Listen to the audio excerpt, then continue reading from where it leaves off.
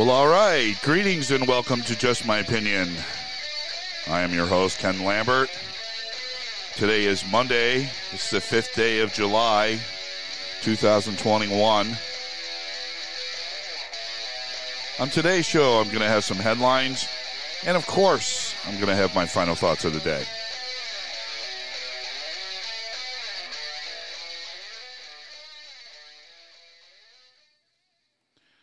All right, let's go ahead and jump right into some headlines.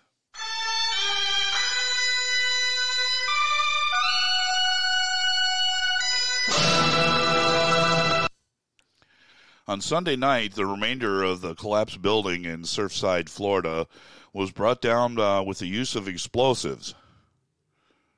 The demolition was done at 10 p.m., just 11 days after the collapse. The count is, as of right now, 24 dead and 121 still missing. The crews returned to the site to do some more rescuing or searching for more bodies on Monday morning. Surfside Mayor Charles Burkett said on CBS Face the Nation, "The search will continue until everybody is pulled from the rubble." Burkett also said that the families know that as time goes on, the chances of finding someone still alive are very slim. The move to bring down the rest of the building was accelerated by the approach of Tropical Storm Elsa and the fear that the standing part of the structure was unsafe. All high-rises in Miami-Dade are being inspected for structural safety, and some have been closed down until they can be sure that they're safe. All right, let's move on to some more headlines. With the rise in violent crimes across the country, President Biden is again going on the attack for more gun control. This with the left attack on police. Many experts are thinking that the Democrats are in real trouble for 2022. Midterm elections were already looking very close, and now with these very left issues being pushed, some are saying that the Republicans have a chance to take control of both houses of Congress. Even some Democrats that are moderate are starting to fear for their jobs, and they're fearing that they may even get blame for this hard push left by the radicals in their party, which puts them in a difficult position speaking out against their party or being swept away out of office in the tsunami of anti-left voters. God forbid that they should do what's right and speak out against these radical nut jobs who want to do away with the police and the right for citizens to protect themselves. All right, let's move on to some more headlines.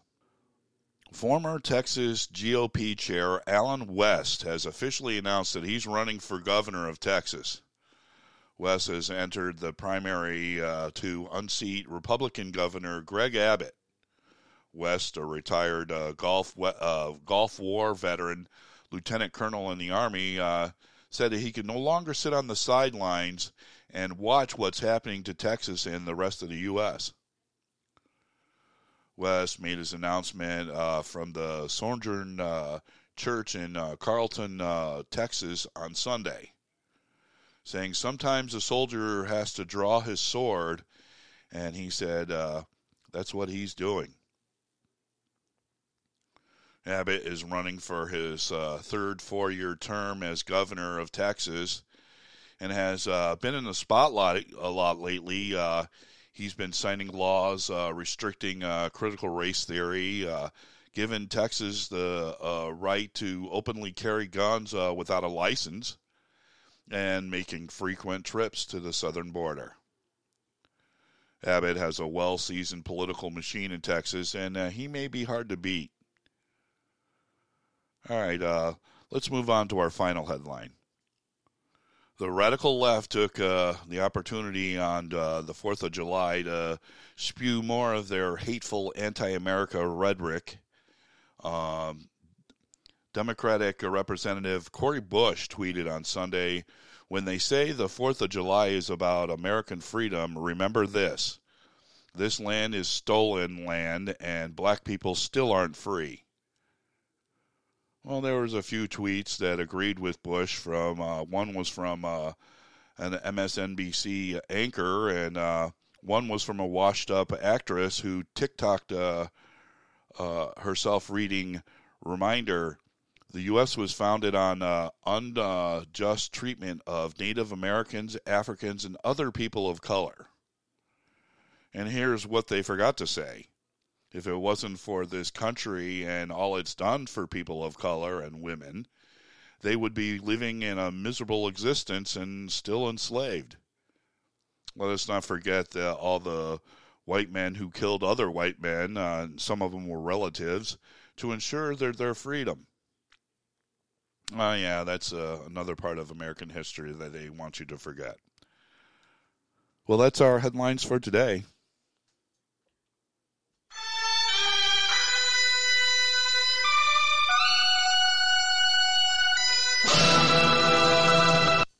And now for my final thoughts of the day.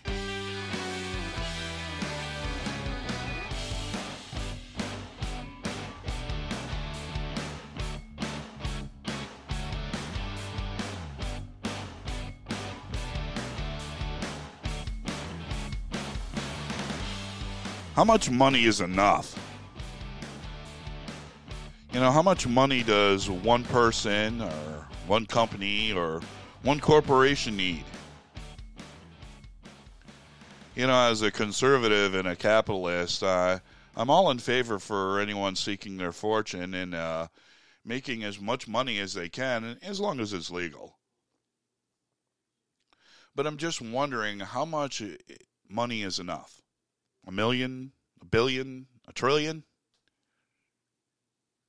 You know, if you were going to make a list of the richest people, well, oil tycoon John D. Rockefeller would have to be near the top. It's estimated that he was worth $300 to $400 billion. But someone like Henry Ford, who also was very rich, didn't even make the top 10. You know, the Rothschild family was very rich, but because it was divided up between family members, none of them made the rank, even ranked in any of the richest. You know, and even some really bad people like Joseph Stalin and Adolf Hitler were very rich. So let's look at some of today's richest people.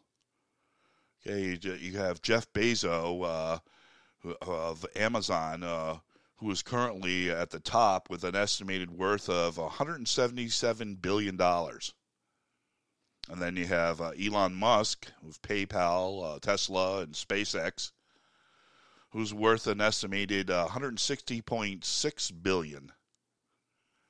And then you have people like Warren Buffett of the hedge fund insurance and Bill Gates of Microsoft. Both of them are worth an estimated $150 billion. And then you have Mark Zuckerberg of Facebook, who's worth an estimated $131.9 billion. And then you have Alice Louise Walton of Walmart, who's worth a measly $63 billion. So those are just some of the billionaires. You know, there's an estimated 10.23 million millionaires in America. That's right, people. People that are claiming that they're worth at least $1 to $5 million are considered millionaires. So 10.23 million millionaires in America. So it would seem that America is still the land of opportunity. You know, what about the other end of the list? You know, what about the people who are living in poverty? Well, as of February of this year, 1 in 7 Americans are living in poverty. You know, that's about 13.7% of Americans are living on $12,000 to $13,000 a year or less. You know, in a country with all the opportunity that America offers, it's sad that the poverty level numbers are so high. You know, we could spend days going over the numbers and the reasons that there's so many poor people in the richest country in the world. Now, some will say that the government needs to do something about it. You know, I would say, well, that's true. And I think what they need to do is get out of the way of these people. You know, since last year's pandemic, the U.S. government has poured in trillions of dollars in quote-unquote relief bill to help these people during the shutdown. But like always, the U.S. government decided that some of their pet pork projects were more important than the people that were hurting in America, you know, especially the small businessmen who normally employ these people.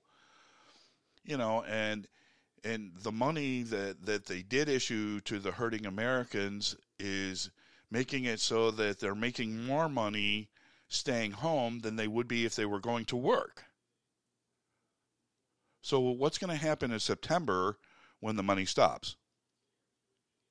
You know, summer is normally the busy season for many businesses, and some are claiming if the workers don't come back until the September, there may not be jobs for them to come back to. Then what? More government handout? Could it be that that's why the poverty percentage is so high? But that's just my opinion. What do I know?